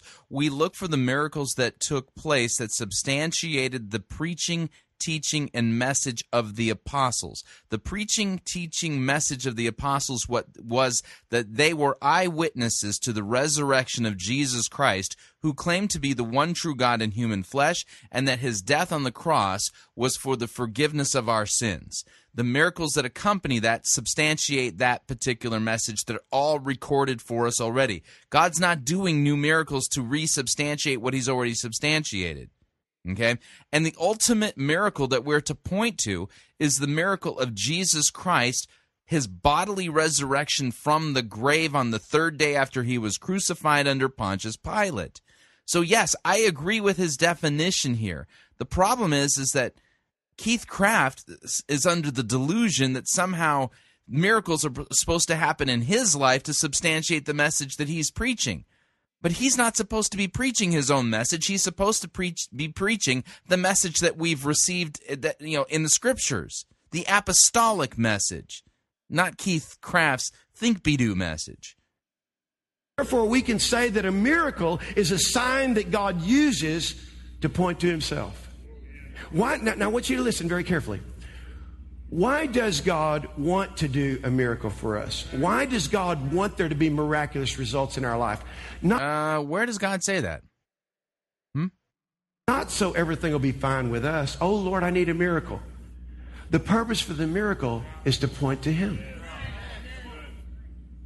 You see, some people are seeking the miracle, but they're not seeking the miracle worker. They're looking for the sign without the sign giver. So I want you to turn with me to John, the 2nd chapter, and let's just take a quick study. In fact, just go to John 1. We'll just go. Okay, now I'm going to point something out. He's going to read part of John 1, and then he's going to go to the Gospel of John chapter 2, the miracle of Jesus turning the water into wine. Watch what he does here. So I'm going to ask a question. Okay, when we get to the Gospel of John chapter 2, why did John record that chapter? Now, he didn't record it as a chapter, but it was all part of the gospel that he recorded. What was the reason for him conveying that story? Was it to teach you how to activate the miraculous in your life by being ridiculous? Or was he giving you a miraculous sign that pointed to who Jesus was in order to substantiate the claims and message that John was preaching about Jesus? You see what I'm saying here? Watch what he does with this. Where it all began. John 1, verse 3, all things. Everybody say all things. All things. Now, I want you to get this. Don't let me start reading here and you go, okay, I got to do something now. All things were made through him, and without him, nothing was made that was made. All things were made through him. Without him, nothing that was made was made. If you got that, say, I got that. So now, by the time we get to John, the 2nd chapter, we're introduced to Jesus and his public ministry for the first time. We pick up the story, John 2, verse 1. On the 3rd day, there was a wedding in Cana of Galilee, and the mother of Jesus was there. Now, both Jesus and his disciples were invited to the wedding. Can I just tell you, if you ever have a wedding, just go ahead and invite Jesus. Can I tell all the girls that? Listen, when you're filling out those invitations in the future, just make one for Jesus. Make one for Jesus. Send him an invitation. A lot of people are trying to make holy matrimony work without inviting him. Jesus and his disciples were invited. And when they ran out of wine, the mother of Jesus said to him, "They have no wine." Jesus said to her, "Woman, what does your concern have to do with me? My hour has not yet come." His mother said to his servants, "Whatever he says to you, do it." Everybody say, do it. Now there were set 6 water pots of stone according to the manner of purification of the Jews, containing 20 or 30 gallons apiece. Jesus said to them, to the servants, he said, "Fill the water pots with water." And they filled them up to the brim. And he said to them, "Draw some out now and take it to the master of the feast." And they took it. When the master of the feast had tasted the water that was made wine, who said it was made wine? Jesus didn't say it was made wine.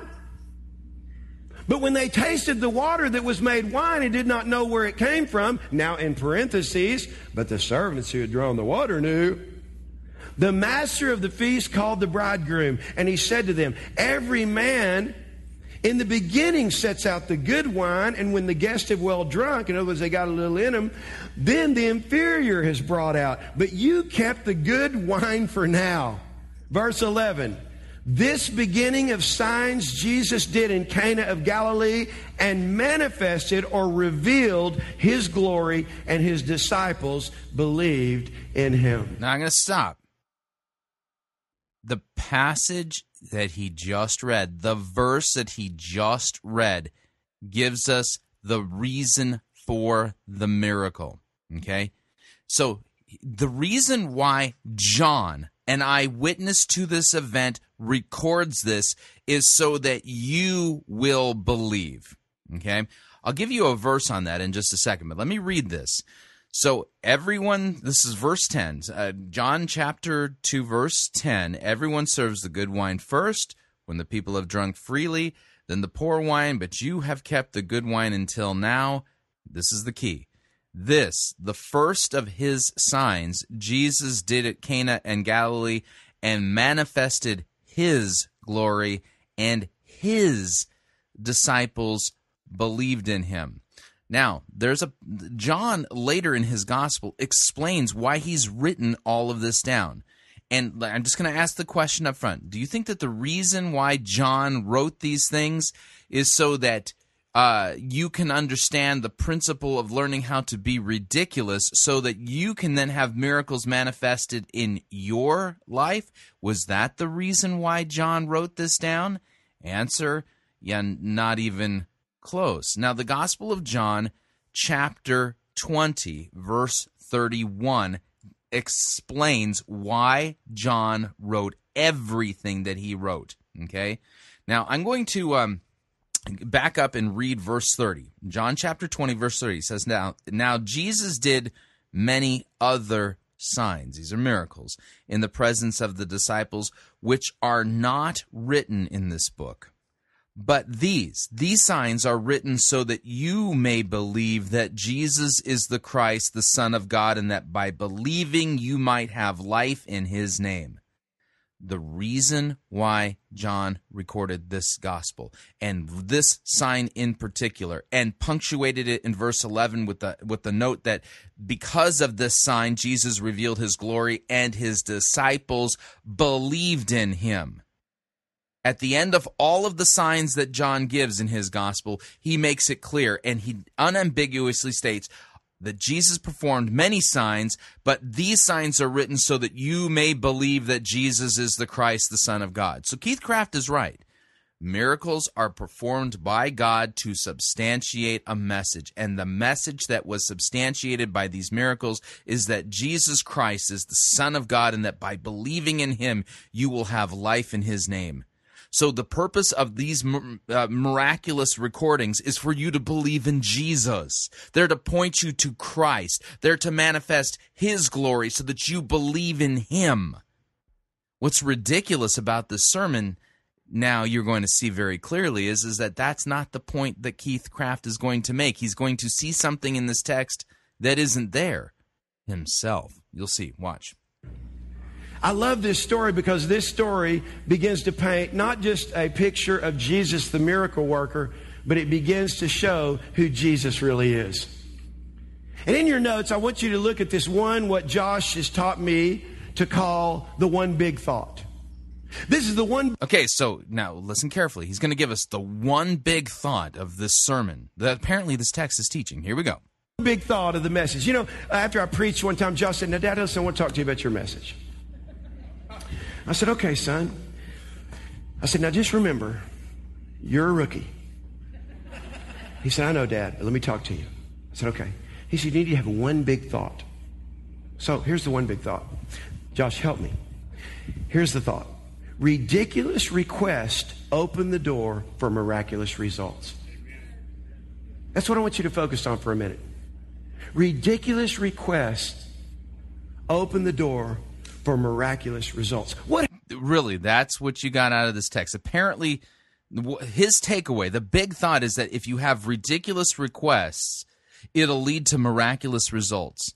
Yet John, the author of the Gospel of John that he just read, and he just read the verse, that these signs were done to reveal Christ's glory, and the result of it was that the disciples believed in Jesus. And then John later, in the same gospel text, later says that all of these signs were recorded so that you might believe that Jesus is the Christ. And now Keith Craft, his big takeaway is that if you have the gumption to ask a ridiculous request from God, that it'll open the door for supernatural results in your life.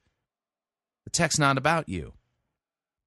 The miracle was recorded so that you would bend the knee and trust in Jesus Christ for the forgiveness of your sins. because the ultimate sign that's presented in the Gospel of John, the quintessential one, is that Jesus Christ rose again from the grave bodily on the third day, and that the apostles, although they didn't believe it at first, Jesus appeared to them, and they believed who he was. The Gospel of John was written so that you would believe Jesus, not believe that if you asked ridiculous things from God, that somehow that would open up the door for miraculous results in your life. The text nowhere says that, nor are there any passages that say anything as ridiculous as what Keith Craft just said. What happens? Jesus is invited to the wedding. He's been out of the house a few times now, but he's never done a miracle. Nobody really knows who he is.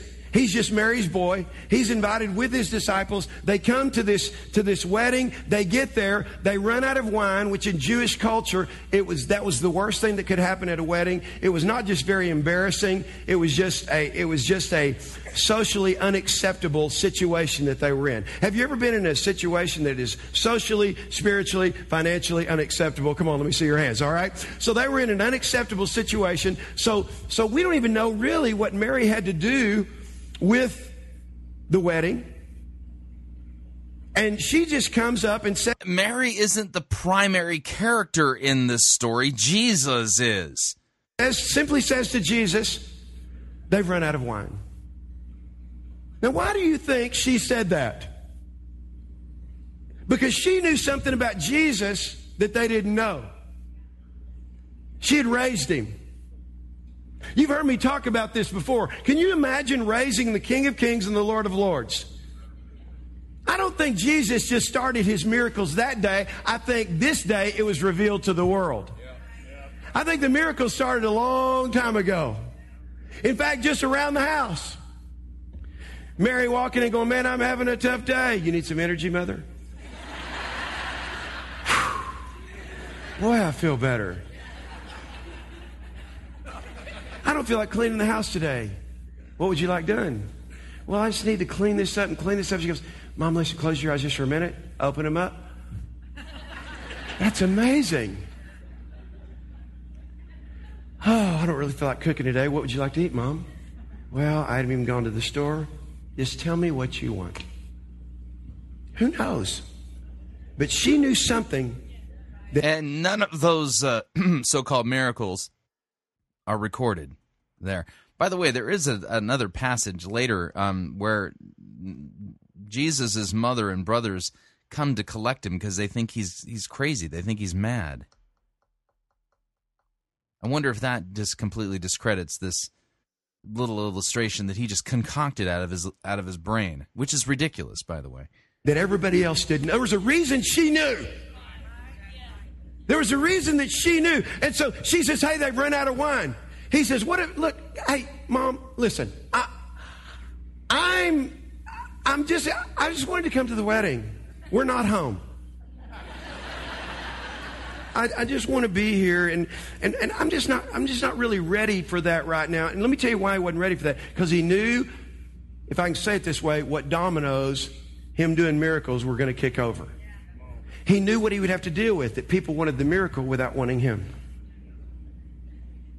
He knew what it would mean that someday he would be put on a cross because of who he was, in spite of all the miracles. So he was not impressed with himself. He wasn't impressed with his ability. He wasn't impressed with any of that. He just knew what his mission was. Good. And the truth is, he said, listen, I'm really not ready to do that right now. She turns, she doesn't say anything to him. She doesn't go, come on, Jesus, do it. Do it for your mother. That's what most moms would do. Come on. They don't have to know, just do it. She didn't do any of that. She knows. She knows. So she turns to the servants and she says, listen, whatever he says to do, which I have absolutely no idea what it's going to be, but just trust me on this one. Whatever he says, do it. You know why I know that Jesus heard her tell them that? Because the Bible says he turns to him and he says, hey, go fill up the pots with water. Pretty amazing. Pretty amazing. Ridiculous request opened the door for miraculous results. Man, I mean, seriously. What a complete mangling of the text. I mean, and it takes away the glory from Christ. Because the text itself so clearly says that that first sign revealed his glory and that his disciples believed in him. And now Keith Craft is wrestling away the glory that belongs to Christ, because this is a story about Christ, so that you would believe him, and turns it into some kind of cockamamie, ridiculous interpretation that somehow, if you ask God for the ridiculous, it'll open the door for the miraculous, and that's the quid pro quo. God's just waiting up in heaven, waiting for you to do something ridiculous, and he can't do the miraculous until you get ridiculous enough. The Bible nowhere teaches any of this, and it's so sad to hear these people in his audience sitting there amening and thinking that they're being fed and taught the Word of God when they're not. Unbelievable. How did Mary approach Jesus? Did she approach Jesus as her son, or did she approach him as Lord? Let me tell you something. She approached him as Lord. Can you imagine, as a mom, I want all you moms to think for just a second. She wasn't talking to him now as her son. She was talking to him now as the King of Kings and the Lord of all lords. They've run out of wine. The message behind that was, the request was, I know you can do something about it. So literally within her, they've run out of wine. Would be like me saying to God, God, I've run out of what was supposed to sustain me. And just my acknowledgement that I'm talking to him as God and that I'm expressing I've run out makes his heart run towards me. How awesome is God? No, apparently, how awesome are you? I mean, because, their God is just, he's powerless until you say the right words. And once you do it, then he can spring into action. Yeah, boy, what an amazing little deity you are. So literally, you may not see it as a request, but it is a request. Because in your notes, it's an acknowledgement that Jesus was Lord. That he was the Lord. And then it was a request of saying, you know what? I'm going to give up my way, because she could have said, Jesus, come on, do it. She just said, do whatever he says do. And I want to just submit something to you for your consideration. I want you to think with me just for a minute, and especially those of you that are parents. Why is it that our children feel like they can ask us for anything? I don't know what that is. It's like my kids then and my kids now. They still don't mind asking me. And they're adults. But I can remember one time, we went to Walmart, and every time I'd go to Walmart, I'm talking to the parents now, I don't know how it was with you, but every time we would go to a store, every aisle we walked down, they saw something they could not live without. No, it's true. It's like, I got to have that. I said, you already have 113 of those. Yeah, but this one is going to change everything. So one time we're in Walmart. Little Keela, who's on the front row right here, said, The Lion King, the movie had just come out. She said, oh, Daddy, I'm just telling you, she was the sweetest little thing. She goes, oh, Daddy, look at this. And it was little Simba. The little lion. She goes, look, isn't he just beautiful? I said, he sure is, Keela. She goes, listen to this. She hits a button, and Simba speaks in his movie voice. We'll always be together. She goes, isn't that wonderful? I said, yeah, but she goes, can I have Simba? I said, now, Keela, listen, baby. We're not in Walmart to do that right now. I just had to come in here for a minute.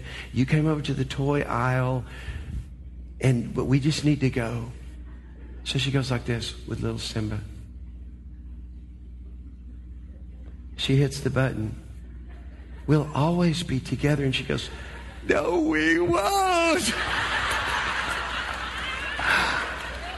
I said, bring Simba. Come on, let's go. Did you get Simba that day? She got Simba that day. That is ridiculous. That is ridiculous. When she did that, and what do I say? Why can we go to God like that? Because we know who He is. That's why. It can seem so ridiculous. We can be pushing all kind of buttons. God doesn't even care about it. He just appreciates the fact that you know that He's God and He can do something about whatever you need something done about. And the reality is that our ridiculous requests are okay with God. I want to free you to ask God for ridiculous stuff.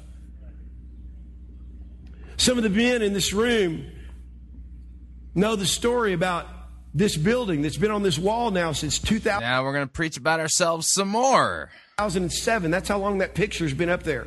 The picture's finally becoming a reality. But in 1992, when Dick Mills gave me a word, and I'm 32 years old, and I'm just a traveling man, not having to raise money, not having to build a church, not having to do any of that stuff, just doing stuff for God, not a real worry in the world. And this prophet stands up and he says, God's going to tell you to do some crazy things. Let me give you the interpretation. Some ridiculous things. At ridiculous times in history. And He's going to give you the ridiculous resources to do it. Can I tell you that when you make ridiculous requests on God, He says, that's what I'm waiting on. Because guess what? This building being built in the worst economy in American history has nothing to do with me. It has nothing to do with you. We have ridiculously requested of God, God, you are God. He's bringing about miraculous results. And all glory and all honor be to Him in Jesus' name. This is just a picture of it. But in your own life, it's the same way. You have to acknowledge that Jesus is Lord. You have to give way to His way. You have to do whatever it is that He says do. And then here's the miraculous results part. I love this. What do those clay pots represent? Each one of us. Empty. What was supposed to run out, what was supposed to not run out, ran out. And then Jesus speaks. Now watch this. He speaks and says, fill it up with what I say fill it up with. And He says water. He could have just made wine just like that. But it's a picture for us to understand that when God speaks, it creates a flow in our life. And the Bible says that out of us will come rivers of living water. Why is that? Because the Word of God is His presence. And it's His presence that fills up our clay pots. And all of a sudden, what was empty and what was dry and what was barren becomes filled up. And not. Notice he's now allegorizing the clay pots. Not just filled up, but useful for what God put us on the earth to be useful for. Miraculous results. God makes the ordinary extraordinary. That's what He does. God makes the impossible possible. God shows that His way is the blessed way. Apparently, God doesn't make the incoherent coherent. When I wrote that word blessed, Sheila goes, are you sure that's a word? I said, that's a combination of two words, baby. The blessed way is always the best way, so we'll just call it the blessed way. I also did a little etymology on the word blessed and found out that that spelling of blessed is a verb when you use it as an action. It's also a past participle. It means it's already been done. God shows that His way is the blessed way because it always has been, it is, and it always will be. Come on. It always will be. And it'll take us to the top. I want you to bow your head with me, please, just for a moment. Oh, man. I'm sorry. I'm not going to let Keith Kraft pray for us. Well, there you go. Truly a ridiculous sermon. Truly a ridiculous sermon. All about them. I mean, there he literally took a passage that was written to point us to Christ so that we would believe and trust in Him. A miracle that Jesus did was recorded so that we would believe and trust in Christ, be brought to repentance and the forgiveness of our sins. And he read the verse, but nothing registered in his mind to tell him that's the key right there. And yet the passage itself said that was the key. And then he turned around and came up with some bizarre interpretation about Mary demonstrated that when you ask the ridiculous, that'll open up the door for the supernatural. Yet there's no verse in the Bible that says anything like that. And then he allegorized the clay pots, oh man. Well, yeah, the sermon was truly ridiculous. And the sad thing about it is, by pointing our attention away from Christ and why the gospel writer, the Apostle John, wrote that for us, so that we might believe that Jesus is the Christ, the Son of God, and that by believing we might have life in his name. By pointing us away from the real reason why the apostle recorded that miracle and making it all about himself, Keith Craft is in danger of the fires of hell, because he's not preaching the biblical gospel. He's not abiding in Christ. He's not correctly handling God's word. He's not guarding the word of God. He's twisting it and mangling it to his own destruction and the destruction of his listeners. That's the sad thing about it. And while people were hearing it, they were hooping and hollering and giving themselves a big yuck and a high five and an amen, and claiming that they were giving all the glory to God, but yet the glory was really for them, because they were the ones who applied this ridiculous theology about ridiculousness. And so sad. Pray for them, because the worst thing that can happen now is that they're getting their building, and they're going to sit there and claim that's a miracle that proves that what Keith Craft is preaching is really from the Word of God, when it isn't. Because the Scriptures are all about Christ. The Scriptures are all about Jesus. Let me read to you a story from the Gospel of John. We'll be looking at John chapter 20, starting at verse 1. Now on the first day of the week, Mary Magdalene came to the tomb early while it was still dark and saw that the stone had been taken away from the tomb. So she ran and went to Simon Peter and the other disciple, the one whom Jesus loved, and said to them, "They have taken the Lord out of the tomb, and we don't know where they've laid him." So Peter went out with the other disciple. Both of them were running together. But when the other disciple outran Peter and reached the tomb first, and stooping to look in, he saw the linen cloths lying there, but he did not go in. Then Simon Peter came following him and went into the tomb. He saw the linen cloths lying there, and the face cloth which had been on Jesus' head, not lying with the linen cloths, but folded up in a place by itself. And then the other disciple, who had reached the tomb first, also went in, and he saw, and he believed. For as yet they did not understand the Scripture, that he must rise from the dead. Then the disciples went back to their homes. But Mary stood weeping outside the tomb, and as she wept, she stood to look into the tomb, and she saw two angels in white sitting there where the body of Jesus had been laid, one at the head and the other at the feet. And they said to her, "Woman, why are you weeping?" And she said to them, "They've taken away my Lord, and I don't know where they have laid him." Having said this, she turned around and saw Jesus standing, but she did not know that it was Jesus. Jesus said to her, "Woman, why are you weeping? Whom are you seeking?" Supposing him to be the gardener, she said to him, "Sir, if you have carried him away, tell me where you have laid him, and I will take him away." Jesus said to her, "Mary." She turned and said to him in Aramaic, "Rabboni," which means teacher. Jesus said to her, "Do not cling to me, for I have not yet ascended to the Father, but go to my brothers and say to them, I am ascending to my Father and to your Father, to my God and to your God." Mary Magdalene went and announced to the disciples, "I have seen the Lord," and that he had said these things to her.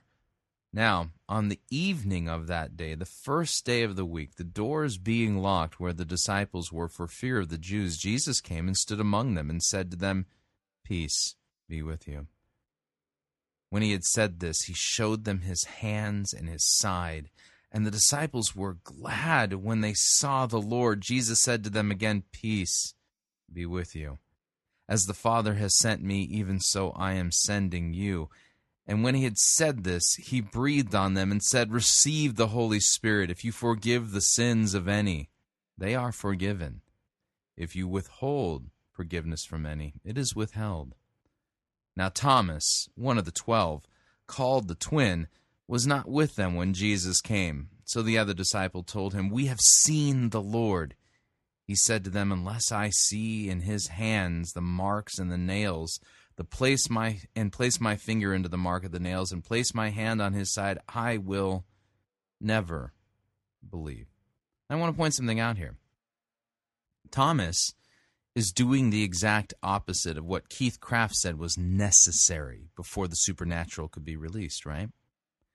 He's not believing. He's not asking for the ridiculous. In fact, he's saying he's not going to believe at all. That's why he's called the doubting Thomas. But Jesus, well, you'll see what happens anyway. 8 days later, his disciples were inside again, and Thomas was with them. Although the doors were locked, Jesus came and stood among them and said, "Peace be with you." And then he said to Thomas, "Put your finger here. See my hands. And put out your hand and place it into my side. Do not disbelieve, but believe." Thomas answered him, "My Lord and my God." Thomas confesses Jesus to be Lord and God. Jesus said to him, "You have believed because you have seen, but blessed are those who have not seen and yet have believed." Now Jesus did many other signs in the presence of the disciples, which are not written in this book. But these signs are written so that you may believe that Jesus is the Christ, the Son of God, and that by believing you may have life in his name. The text is about Jesus. The miracles are recorded for you to substantiate the message that he preached, that he's the Christ, the Son of the living God, that he's the Messiah, come to take away the sin of the world. He's the Messiah who calls you to repent of your wickedness and to be forgiven and to have faith and trust in him. And like Thomas, confess of Jesus, ha kurios mu kai ha theos mu. You are my Lord and my God. These texts were not written for you to somehow self-actualize your particular delusions of grandeur or to give you some principle that you can apply so that you can release the miraculous in your life by being ridiculous. It's so sad that people are eating this up. It's like a sick satanic trick that's being played on them. Here they believe they're hearing the word of God, that they're following the principles laid out in the scriptures. Oh, God wants me to be ridiculous. I assure you that if they die believing this false gospel and this false doctrine, Satan is going to be sitting there laughing his head off, going, "You are such a fool. Do you really think the great and holy God of the universe, Father, Son, and Holy Spirit, is going to bless your life because you were obedient to being ridiculous?" Jesus will say, "To hell with you. Depart from me, I never knew you, into the fire, the lake of fire prepared for the devil and his angels." That's what's at stake here. That's why false doctrine is so bad. Because it sends people to hell. All the while they think they are following Jesus. All the while they think that they're applying biblical principles. All the while they think that they are Christian. But the religion that they believe is all about them. Jesus is just there as an example. Jesus is the bait on the hook used by the devil to snare these people. Pray that God opens their eyes. Need to remind you, Fighting for the Faith is listener-supported radio. That means we depend upon you and your generous gifts and financial contributions in order to continue to bring this important radio outreach to you as well as to the world. You can partner with us financially by visiting our website, fightingforthefaith.com, and when you get there, you will see two friendly yellow buttons. The Join Our Crew button, you're signing up to automatically contribute $6.95 every month to the ongoing work and mission of Fighting for the Faith. And the Donate button allows you to make a one-time contribution to support this important radio outreach. Of course, if you'd like to contribute the traditional way, you can make your gift payable to Fighting for the Faith. Then send that to Post Office Box 508, Fishers, Indiana, zip code 46038. If you'd like to email me, you can. My email address, talkback@fightingforthefaith.com, or you can ask me, my friend, on Facebook, facebook.com/Pirate Christian, or follow me on Twitter. My name there, Pirate Christian. Until next week, may God richly bless you in the grace and mercy won by Jesus Christ and his vicarious death on the cross for all of your sins. Believe that. Trust that. Amen.